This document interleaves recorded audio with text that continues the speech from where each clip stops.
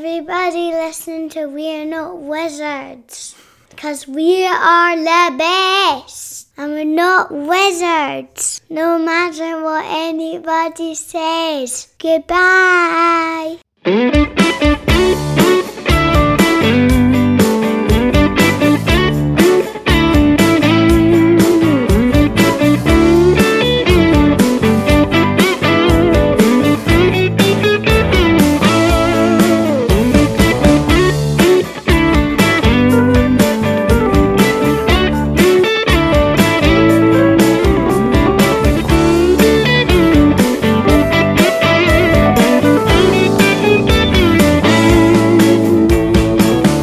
Hello and welcome to another episode of We're Not Wizards. My name's Richard. I'll be your host for March.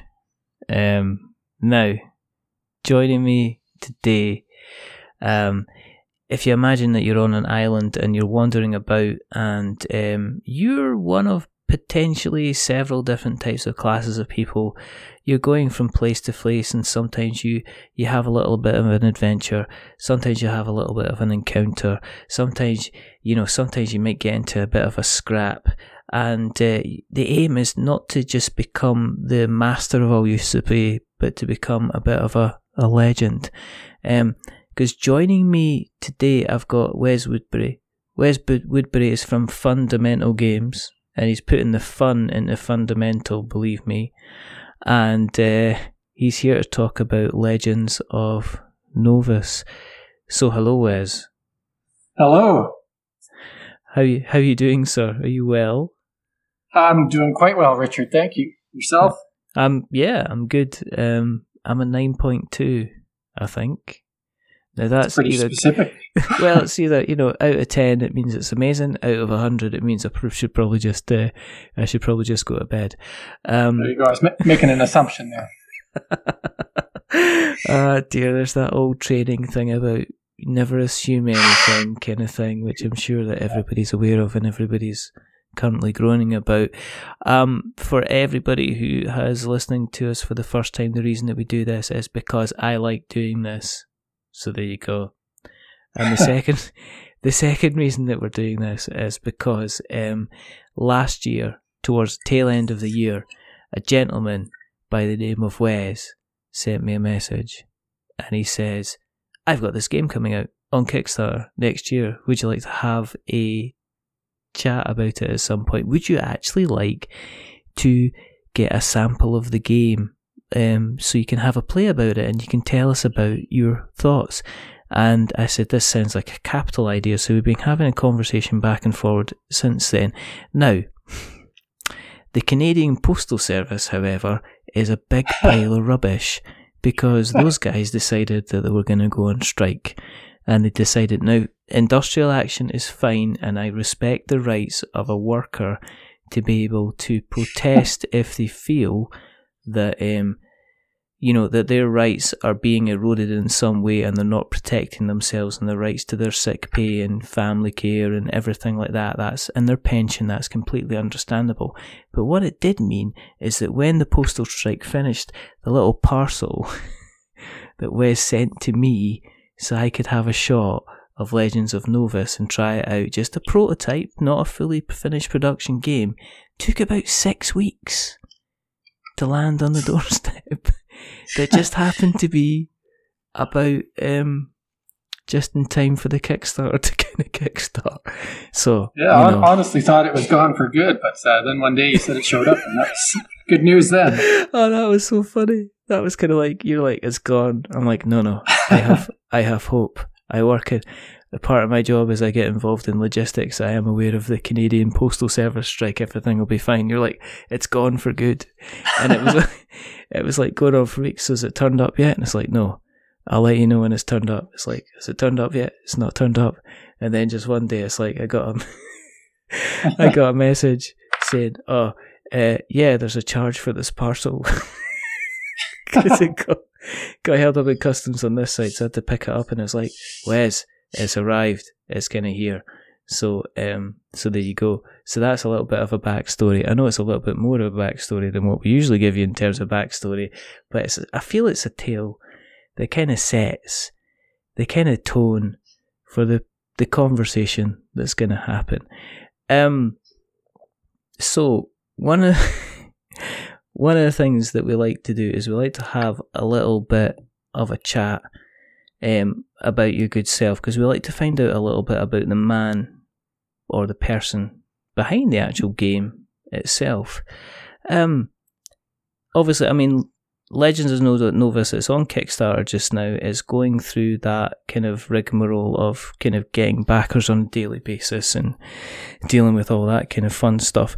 But how long have you been involved in kind of like the tabletop scene? I mean, how long was it since you kind of picked up your first little meeple, rolled the dice, put it down on the board? I mean, do you remember my first...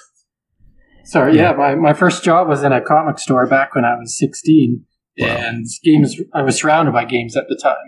That was actually when Magic the Gathering was hitting its peak. I think it was around Ice Age time, if anybody measures their life in terms of Magic. That was when I got into gaming and comics and never really turned back. But the actual intense hobbyist gaming, I didn't really discover until about a year and a half ago. And that's when a whole new world opened up beyond just Magic and D&D. In terms of the Magic stuff, did you go in for like quite a decent size kind of collection then? I mean, were you the guy that ended up having like kind of 10,000 cards that were all kind of sleeved, and you knew them not only by their names, but you also gave them their own individual names, and you had your own decks and everything like that? Yeah, I mean, I was very deep into it, all kinds of different decks, different collections. Back then, foils didn't exist, but since then, I've been in and out of the Magic scene multiple times, both online and offline, because I think at its core, it's an amazing game, but I have lost interest in it yet again because I find it's too hard to keep up with. Do you think that they change it maybe too much to kind of keep the meta kind of interesting? That it can be kind of difficult to kind of keep up to date with what's happening? Honestly, I think it's all about the bottom line. Hasbro has made some amazing strides with it, and I think it's more popular now than it's ever been. But it's about making sure that the magic continues, and they just keep reeling it in, kind of like Star Wars now, where it was once amazing, epic, and now you get a new episode every year, and it's not quite the magic that it once was. I can see that. I can see them try to kind of bring into kind of like a new generation. And we've got kind of like I think there's different chapters. There's going to be a Mandalorian Wars series kind of coming out. I am going to hold my hands up and say I kind of don't mind, or quite really kind of enjoyed Rogue One. I actually caught the Solo film again a couple of weeks ago. And do you know what? I kind of enjoyed it for what it was. It didn't offend me. I kind of had fun with it. I kind of took it for what it was and didn't expect it to be kind of like, I guess, kind of this wonderful, amazing thing. And it would, you know what, in all honesty, it kind of was wonderful and amazing in its own right. And it maybe just got a little bit of a bad rap, you know, at the kind of the time, you know. I agree. I have a lot of fun with them as well. Like I watched... what episode would that be now? Episode 8, I think. And I really enjoyed that one, despite the fact that I made that comment. I mean, the franchise itself is still leagues beyond many different movie franchises out there. Rogue One's better than Return of the Jedi, I'm just saying. I'm one with the Force is with me. But, exactly. That's a running joke with my stepdaughter and I. So you stepped away from Magic, kind of, and you said you stepped away, you went kind of back and forward. Did that kind of coincide with you getting kind of interested in cardboard? I mean, you didn't move from Magic to Catan, did you? Good old Catan. Yeah, Catan did make its way into my household, and we enjoyed that for a couple of months before suddenly it became very repetitive, and then we just started exploring different games. Got into Dominion, which we just recently bought the Adventures expansion. Got into Clank, Lords of Waterdeep, Castles of Burgundy. Just all these amazing games that have actually been around for years are new to us, and it's pretty exciting to get to experience them for the first time, even though other people have talked about them for years. So are you quite new to kind of like building up your board game collection then? Yeah, like about 18 months ago is when we began, but that was at a trickle, and then suddenly this past Christmas I think we just bought each other board games, and we may have got another dozen or so, and that's where it's really taken off from there. And even though I started building Legends of Novus before this board game explosion that we've had, gaming's always been part of my life. So is it a family thing with yourself? Is it yourself and your partner and the rest of the family, or is it just you and your partner? Or yeah, it's my wife, my son, my daughter, my stepchildren, and then of course I play with my son in Edmonton when I get the chance as well. So, we've all played games, and it's a good way for the family to bond and also get frustrated with each other. Better to fight over a board game than other things. I suppose. You don't bring Monopoly to the table, do you, Wes? Nope, Monopoly's faded. Ever since Catan hit the table, Monopoly's disappeared. Is there any games that you kind of, as a family unit, you like to kind of like play? I mean, you mentioned Clank there, which I found was a lot of fun in terms of a kind of a press your luck game. But is there any games that you kind of like the 3 or the 4 of you kind of look forward to kind of getting around the table together and having a game of? There's 3 of them that hit the table the most. The top one is Dominion right now, just because it's so versatile. And with about 5 different expansions, there's not a single game that's the same. The second most played would be Lords of Waterdeep, because there's some fun with the intrigue cards and the different lords.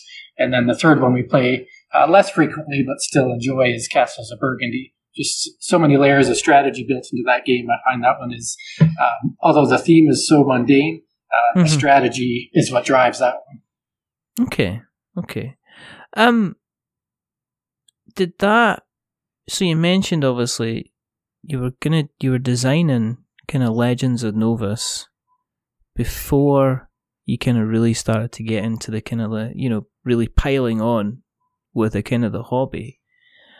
What made you decide to kind of stick pen to paper, to get the post-it notes out and to, put the Tipp-Ex over the dice and start putting your own faces on it, because I'm pretty sure you use Tipp-Ex.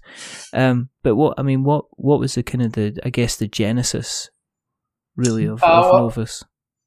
Yeah, it was a couple of months after Catan, and we realized that all the different board games are out there. I was at my local game store, and I played Friday Night Magic there quite frequently, but then they had this whole cupboard and collection of board games that you could just go and play. So I think it was one Friday night, my son and I decided to head over there and just pull a game off the shelf. And it turns out we pulled off Munchkin, which I haven't played again, and I haven't ever bought it. But just playing Munchkin opened my mind up to what I could create, because it was an adventure in a deck. And I thought, you know what? I can't stand this stab you in the back mechanic, and I can't stand these graphics, and I can't stand the simplicity of it. Yeah. But I loved where it could go, and that I could actually build D&D out of cards instead of having to play an entire role-playing game. And from, it was that night, I think I scribbled down many different concepts in my head, and then it was for the next 4 weeks that it really just gelled into what was originally just a card game. And then through some play testing with some different groups, it expanded into having a board and having standees and having dice. So it really, I have to thank Steve Jackson and Munchkin for helping me get Novus created to begin with, even though I never want to play Munchkin again.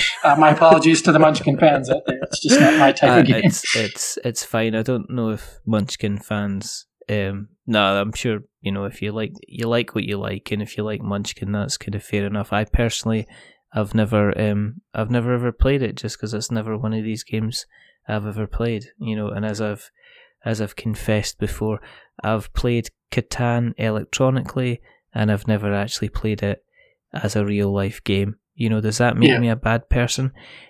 No, it means that I haven't kind of, maybe played a game that involves a lot of randomness, wood and sheep, at the end of the day.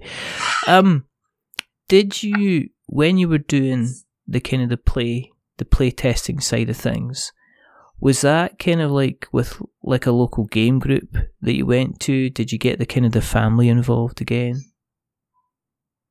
It started by dragging my kids into it because they say you shouldn't really test too much outside of your own walls if you haven't at least tried to build up your own mechanics. So played quite a bit with my stepdaughter and my stepson.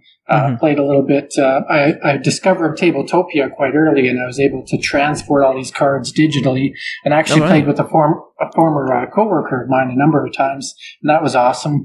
Just being able to do it digitally, a board game. I'd never even heard of it before, but the doors it opens for designing the game was amazing because you could tweak cards at any given moment or add components at any given moment. So that was pretty awesome. And then it was shortly after that I then discovered Tabletop Simulator, which to me is a step above Tabletopia. And actually, I think there was a gentleman from the UK that actually agreed to play with me, and we had a 2-hour game session one night, and he helped me evolve parts of the mechanic. And it just also the local game group, the local game store, and then there's another group about an hour away that I lent the game to multiple times, and they just kept on giving me great feedback. And then it started going into a print and play multiple places around the world. So you found the use of kind of like a digital structure kind of really helped with the playtesting of the game then? It helped me truly visualize it, particularly if I wanted to change out potential art, not having my own art at the time. On those platforms, you can download whatever images you want and just pretend they're yours, knowing that you're not trying to sell it or make money off of that. You just want to get that mindset behind it. So it helped to visualize what I wanted the game to become before I had any rights to art or to my own images or graphics. So I think it was awesome that way. And just reaching out to people you don't even know. It's a lot easier to say, hey, do you want to play a digital game? than, hey, do you want to print out this 400 card game and have some fun with that? Yeah.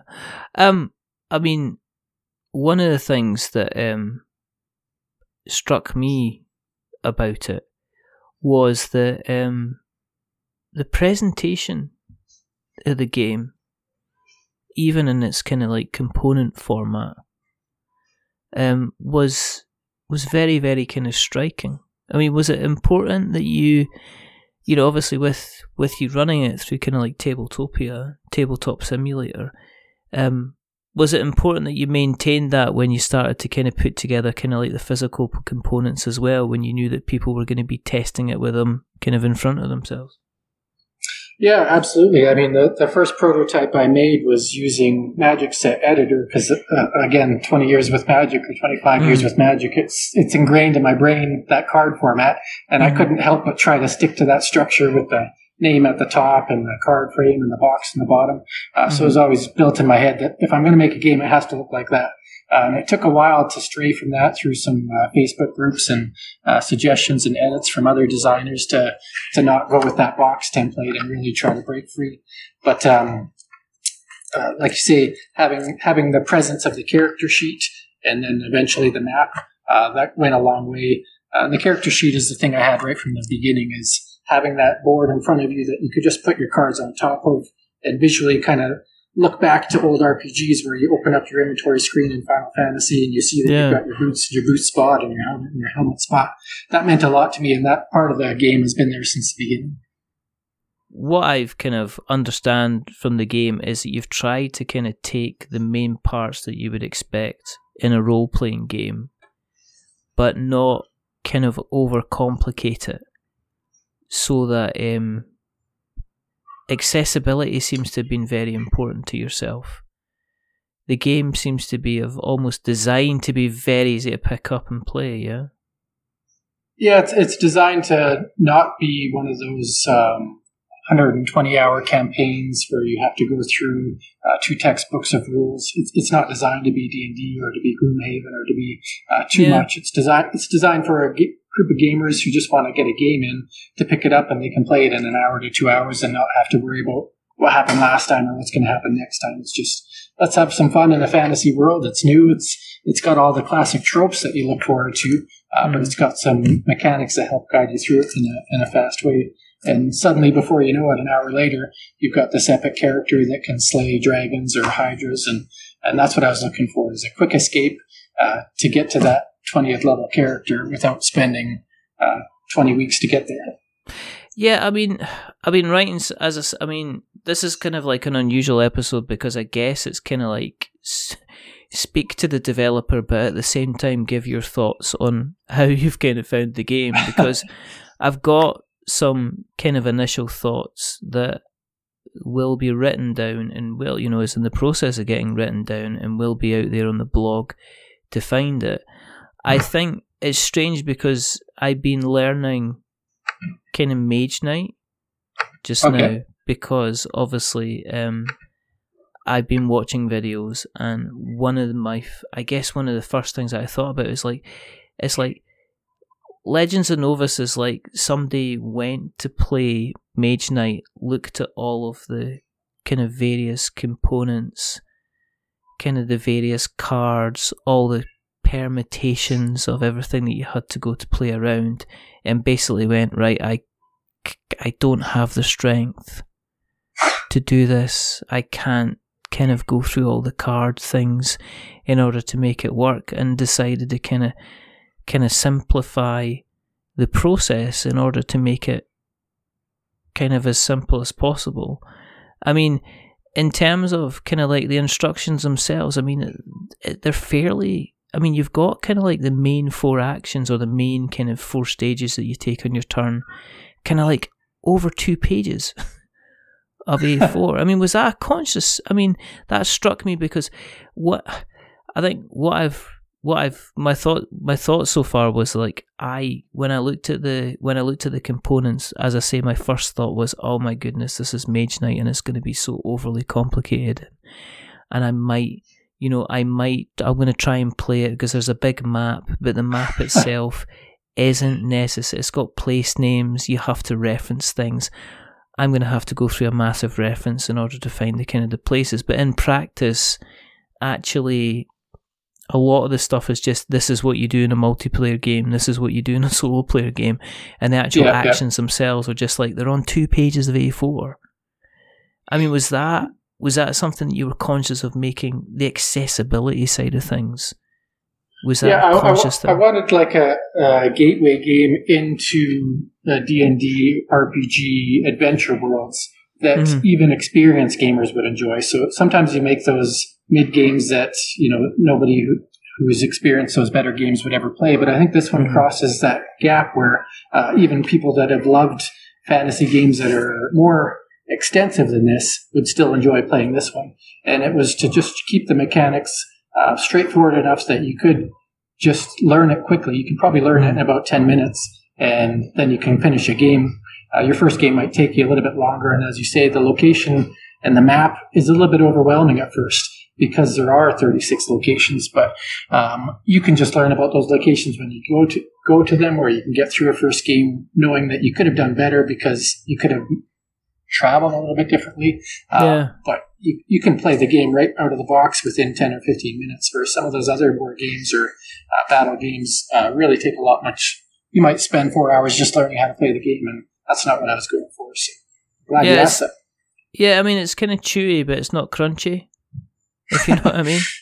It's one way to phrase it. You know what I mean? It's kind of like, it's one of these games. I mean, I've got questions regarding certain kind of mechanics and things like that, which I'd like to bring to your attention. But I must say, like, once you kind of got through the setup, it was kind of there. It was laid out, and it was relatively quite simple to kind of get going and to play. In terms of the gameplay, and I guess we'll kind of talk about the gameplay, you are kind of going around the map, and you've got options where you can kind of like travel between places, and as you travel between places, then you have the option to, you roll a dice, and that decides kind of what happens in terms of your travel. So you'll either be fine, and you'll just continue to travel, or you'll draw an adventure card, which might lead, you'll end up in some kind of adventure kind of type scenario, or you'll actually end up kind of battling someone as well. And was that kind of a conscious kind of decision to again kind of emulate almost like the dungeon master type thing? Because this seemed to be kind of like almost like having an invisible kind of dungeon master there who was kind of deciding kind of maybe what was going on, but it was a surprise to you because you weren't able to kind of like look ahead.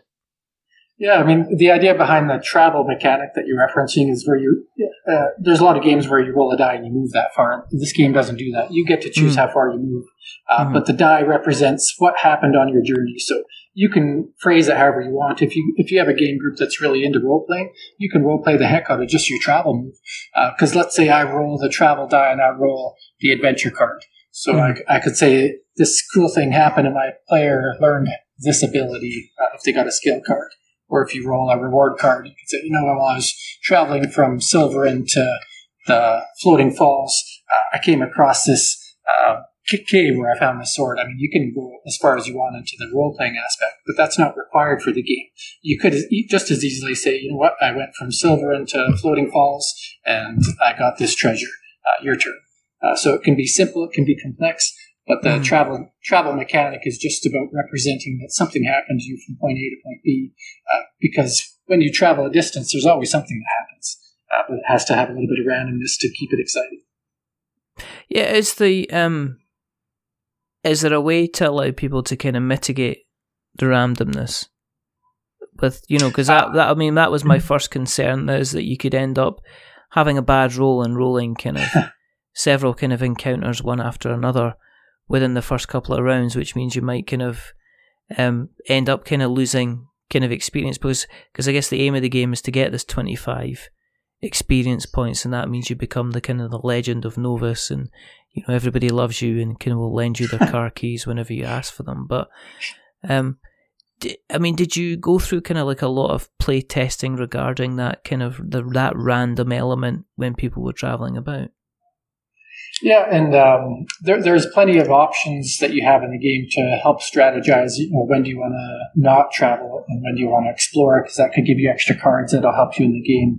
Or when you do face an encounter, you have the option to run away, which then saves you from losing experience and you still safely get to your location. So there's a couple of things that help differ from the repetitive consequences of bad rolls. But they're just like any game.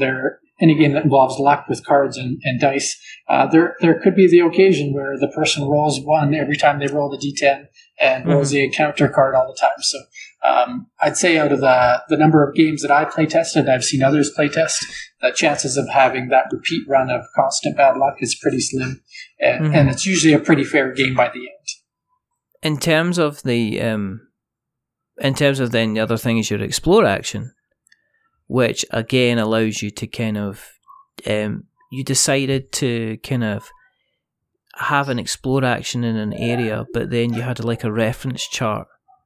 So when people were in a particular area, it had a kind of a slight bit of backstory, but it also kind of gave you an idea of what would happen if you rolled a certain dice within that kind of area as well, if I'm reading that correctly, yeah?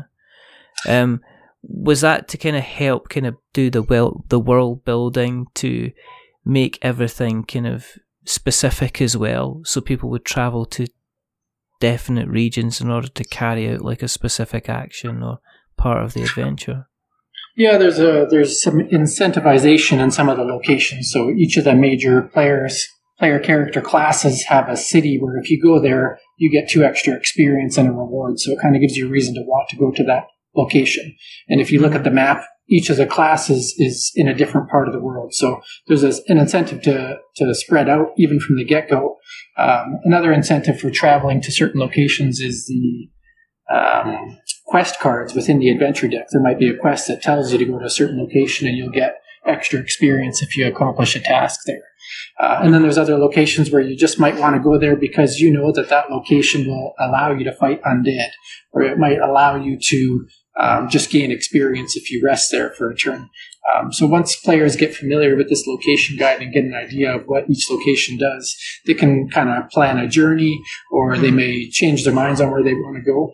And the biggest part of the game is defeating the quest creatures, which is kind of the biggest threats of the world. And nobody wants to go to those spots until they're ready to face one.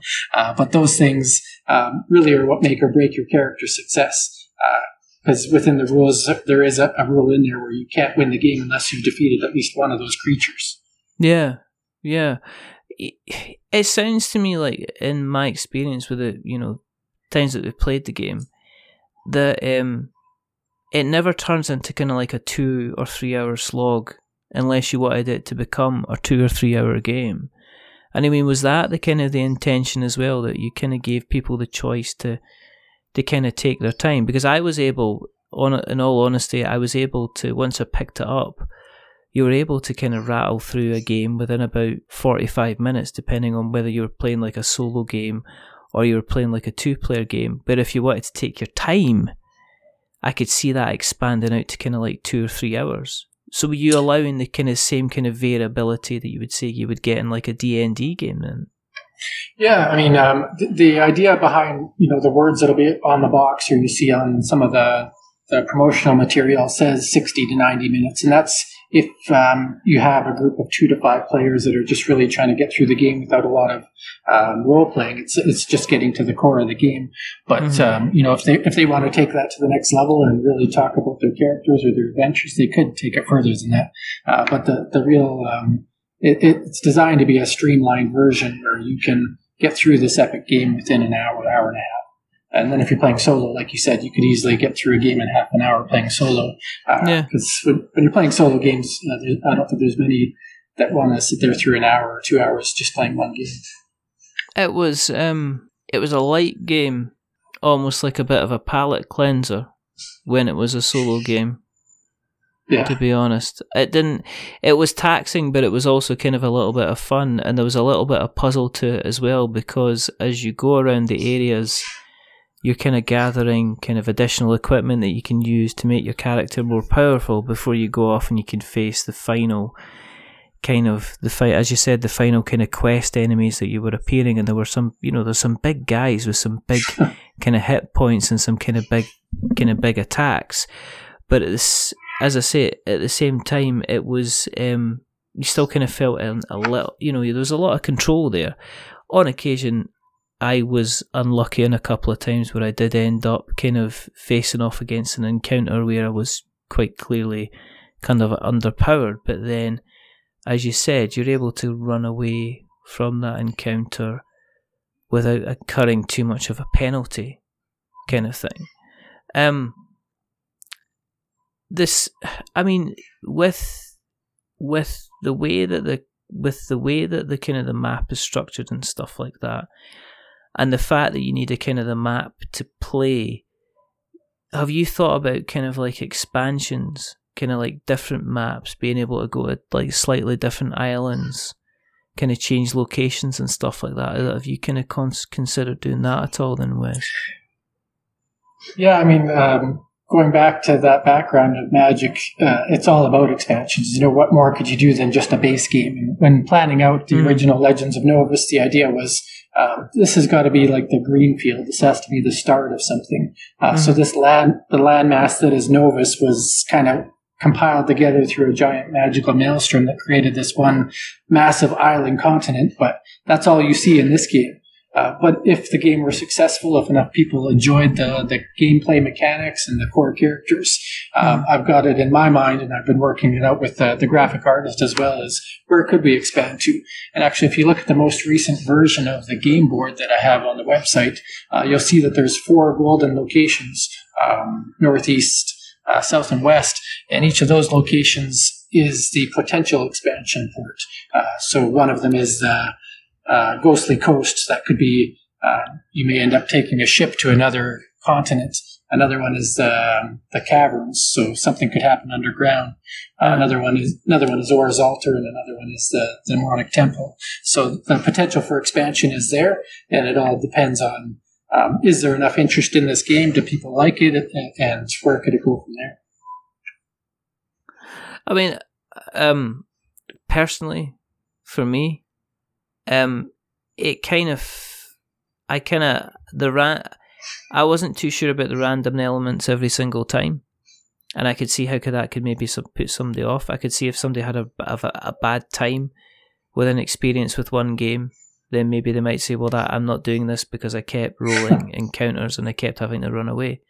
Yeah. However, as you said, you're right, and the experience that I had when I was playing it through was that you generally were able to mitigate a lot of the stuff by not doing stupid things, as in not charging up to the main quest monster when you didn't even have like a decent shield or something like that, or knowing when to explore, or knowing when to run away, or knowing when to kind of manage where you were. I like the fact it wasn't overly complicated, in that you could get up and running very, very quickly. But I did like the fact that there seemed to be a lot of content in terms of the card stuff, as in there was a lot of adventure cards, there was a lot of encounter cards, and I could see that being expanded easily with like certain creatures kind of thing. And it wasn't that heavy. It would be a nice kind of maybe it was a nice kind of alternative to what you would see in maybe a dungeon crawler. Yeah, where a lot of the campaigns are kind of pre-selected, and you're still dealing with randomness, but you're generally dealing with randomness on a kind of an attack side of things, as opposed to kind of the explore side of things, which kind of interested. And the term, I discovered this term after making the game, but I never heard of it before, but they call that a sandbox game, where you're in control of where you go and what you do. It's not predetermined by cards or a campaign. And I thought that was exciting that there was a term already for it, and I just hadn't realized what it was when it came to board games. Yeah. I mean, it was, and that's the kind of the impression that I got. In terms of kind of like marketing the game and getting the word out there, now obviously there's a big, and this is one of the things we talk about on a regular basis, has it been a difficult thing trying to get kind of like the word out there on the game? Has it made you realise kind of how busy the kind of the Kickstarter space is, really? Yeah, it's more than just the Kickstarter space. It's just retail with board games is immense. There's so many options out there, whether it's in this fantasy genre that I'm committed to, or whether it's through Euro games or through abstract games. There's just so many potential options out there. And even today, if you look at Kickstarter, there's over a dozen new launches. So what happens to the one that launched a week ago or 2 weeks ago? If you don't have some kind of marketing or awareness strategy, it's just going to get lost and never get funded. So a lot of things I've tried to do throughout the past year included creating the Facebook group, creating I've never used Instagram or Twitter before I developed this game, so I put those into use, just trying to reach out to people. And just a simple call out to someone like you or someone like Richard Bliss from Hunting the Dream, or just yesterday I sent an email to Jamie Stegmaier, believe it or not, and just said, "Hey, Jamie, I just wanted to share with you a couple things that I've tried on my Kickstarter, and I thought you might be interested." And I was amazed that he actually gave a reply and might even post something about it. So, Jamie's good people, though. I mean, Jamie is one of the, he's genuinely just, he's the top guy. He's written some absolutely fantastic stuff about kind of like the Kickstarter stuff. And I don't even know how many of his articles I've read, but I know his 10-box checklist, I really tried to commit to hitting every one of those boxes as best as I could where I'm located, because location has a big factor into how many people you can reach as well. What's it been like kind of having with the backers that you've got, having the community kind of there, having a community kind of appear and be supporting you on the Kickstarter, after obviously you being kind of, I take it almost like a kind of a lone wolf kind of forging on by yourself to kind of rock up and then have a couple of hundred people kind of turn up and go, "No, I believe in you, Wes. Let's do this." It's been, I started off last year, so I began the design of this game first, but then about 3 months into it, after reading about, different blogs and podcasts and watching Kickstarters, I knew that I didn't know enough about the gaming industry or the hobby to make this one a reality yet. And that's where I created a small game. It was 49 cards called Duel of the Dragons that went on Kickstarter. And it was only on for 2 weeks, and I was able to deliver it within 2 months or 3 months to every one of the backers.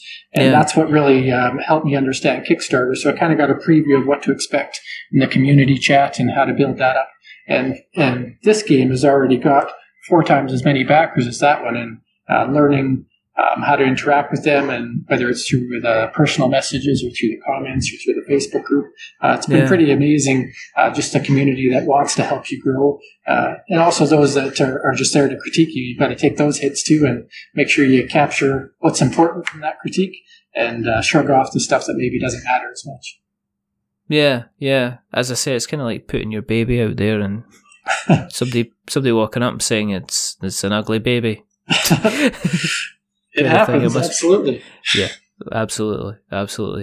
Has it been, have you got plans for what you're going to do, kind of, if you don't hit the funding kind of target? Obviously it's still, there's still a reasonable amount of time to go. Have you thought about that side of things? Or are you just going to see how this kind of campaign kind of pans out before you think of anything else? Yeah, I thought about you got to think about failure from day one. Even if the day you launch, somebody else has a $1 million campaign, you're already going to fall way behind. And there's been some pretty awesome campaigns that launch within the time of this one as well. And whether that's part of why we're not quite at that 50% mark yet or not, regardless, the chance is there that this game won't fund. And so reality says, what are you going to do with that? And thankfully, Kickstarter gives you the option to cancel at any time or relaunch. And the community of backers that you gain when you do an initial Kickstarter, they're still with you. You can still reach out to them, whether it's through email or through an update on an expired campaign. And so the plan would be, if this game were not to fund, would not be to give up on it, invested too much time and energy. And I believe in the game so much that I think it would deserve a relaunch a couple months down the road should this one not pan out. And I think some of the backers are really behind it. And if you look at, I think there's a gentleman from Overboard Games. He had some awesome things to say about that on his live Twitch viewing or playing of it. And I think kind of some of the comments he makes are what I feel about the game. And I think that can go on and make a relaunch possibility more exciting, because day one is what has the greatest impact on the Kickstarter success. Yeah, absolutely. If people have been listening along so far and saying, right, okay, you told me a little bit about the gameplay, I'm hearing about the mechanics, I apparently appear to be quite positive about the game in the whole. If they want to jump in, how much is a kind of like a pledge level to kind of get involved, Wes? Yeah, so the basic pledge level, if you just want to be able to print and play your own game, there's a big community for that that I'm part of on Facebook. That's about $6 American. And then if you want the actual core game, just the base game and any stretch goals that might come along with it, that would be $49 US. That's pretty decent. It is decent because you haven't seen what I've seen. And you get your dice. And there's dice, and there's lots of cards, and you've got a pretty decent, huge-sized map, and encounters, and you've got, I was kind of, I must say, I've seen, for that, especially for that kind of price point as well, which seems to be a funny price point for kind of Kickstarters. That seems to kind of be the kind of the average for it is now. Yeah, I think unless you have minis, which I wasn't going for, if you have miniatures, you can go a little higher than that, but you really should keep your game $50 or less if you're not including miniatures. And the main call out for this game is that the map, the visual of the map, I think is pretty awesome. Some great art by Boris Turano there. But then the character sheets that were graphically designed by Andrea Butera, who did all the art for the game thus far, is really what I personally think visualizes the game. And those character sheets, the ones you have in the prototype, are just paper, but it's been elevated to a dual layer cardboard, and those added a bit of cost to the game. So that's why I couldn't get the price any lower, as I wanted to make sure those boards were a core part of the game. Just to represent who your character is and make it feel special. Cool. If people want to kind of keep an eye on you on the internet webs, where can we find you on the internet webs? You can find me at www.legendsofnovus.com. We made sure we own that domain name because we wanted that Legends of Novus is that important. You can find me on Facebook, just Wesley Woodbury, or Twitter, same. Instagram, you can find me at Fundamental Games. Chances are you type in Legends of Novus, you're going to find one of the websites or groups that links right back to me. So that's probably the best way. And have you got kind of other game designs in the pipeline? I mean, I know you're talking about expansions for Legends of Novus, but do you have kind of, is there a skirmish miniatures game there? Do you have like a happy cookery kind of card game kind of thing? Are we, I'm fully committed to the fantasy theme world. I've grown up in that field from the day I read my first Dragonlance book to the Magic for over the years and D&D. So anything I make is probably going to be in that genre just because I love it and you want to do something you're passionate about. And I have a passion for fantasy, so it'll be in that field. I did, like I said, Duel of the Dragons was that little one. The other one I have, I've built a prototype and played it numerous times, even had it printed and played with some other groups, is a game called Spellbooked.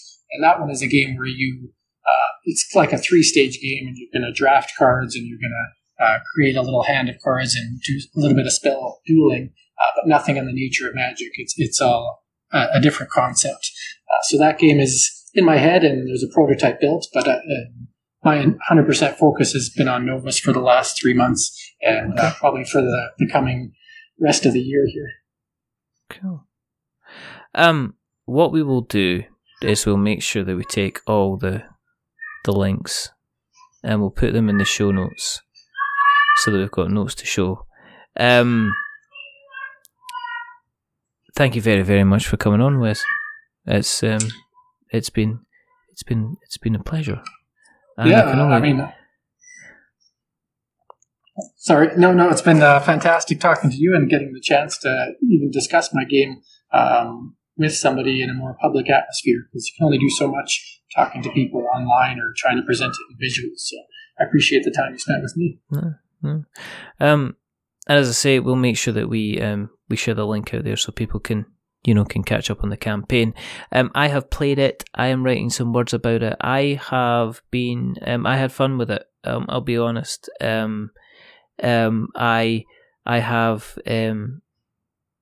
I had some concerns which I brought up just now, and so I would say is it's worthwhile giving a look and seeing if you're wanting something slightly different than the normal kind of run of the mill kind of roll and move, roll and fight kind of thing. The artwork looks stunning, the map looks amazing, the engraved dice look pretty cool. I kind of like. I like a lot of it about it, and it's worthwhile kind of checking out if you're looking for something kind of slightly different. If you want to continue to check us out, you can find us on the various social medias like your Twitters and your Facebooks and your Instagrams as well. If you search for We're Not Wizards, if you want to email us, you can email us at magic@we'renotwizards.com. You can go to our website, which is We're Not Wizards. You can go and find us on the various podcast catchers of choice, which are Stitcher and Spreaker and Acast and Podbean and all those lovely places, Spotify and Google Podcasts. We're just everywhere. We're like a rash, but not the type where you go to the doctor, just a nice rash that gets warm and keeps you warm. Not a bad rash. Don't get cream for us, please. If you like us even more, there's a couple of things you can do. Go and tell somebody about us. Anyone, random person at the bus stop, waiter that you see at the restaurant. I don't know. It's up to yourself. The other thing you can do is you can go to Apple Podcasts and you can leave us, get us a subscribe, because apparently that's wonderful and magical. And you can leave us a rating or a review. As I say, if you leave us a rating or a review, don't give us 10 stars, because it makes us big-headed. But don't give us 1 star, because it makes us cry. And I'm getting old, so I'm getting those wrinkle things at the side of my eyes, so every time I cry, you're effectively making me more wrinkly, and I don't like that. So give us 5, because it's in the middle, and it's average, and we're just a little bit average. But the person who's not been average is rather wonderful. They're rather fantastic. The enemy of the Canadian Postal Service himself. I bring you Wes Woodbury. Thank you again, Wes, for coming on. It's been a lot of fun. Thank you. And there's only 2 more things to do. The first thing is to remember that we are many things, but we're not wizards. Are we wizards, Wes? We're not wizards, but we're legends. That's fantastic. I love that. That's brilliant. Write that down, someone. We'll record it. We'll be recording it. That's good. We'll be out there forever. And the second thing is to say goodbye. So it's a goodbye from Wes. Say goodbye, Wes. Goodbye. Thank you. And it's a goodbye from me. Remember, stay safe, roll 6s, and check out Legends of Novus. You know, there you go. Do it. Click the link. Have a look. If you like what you see, give it a back. You know, but until the next time, goodbye.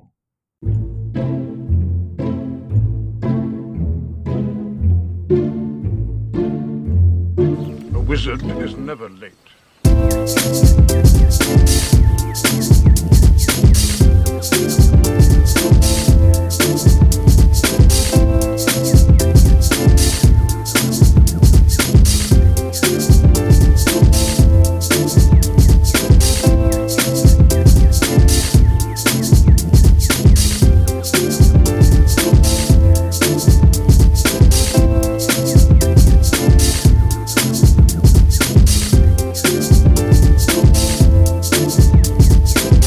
Nor is he early.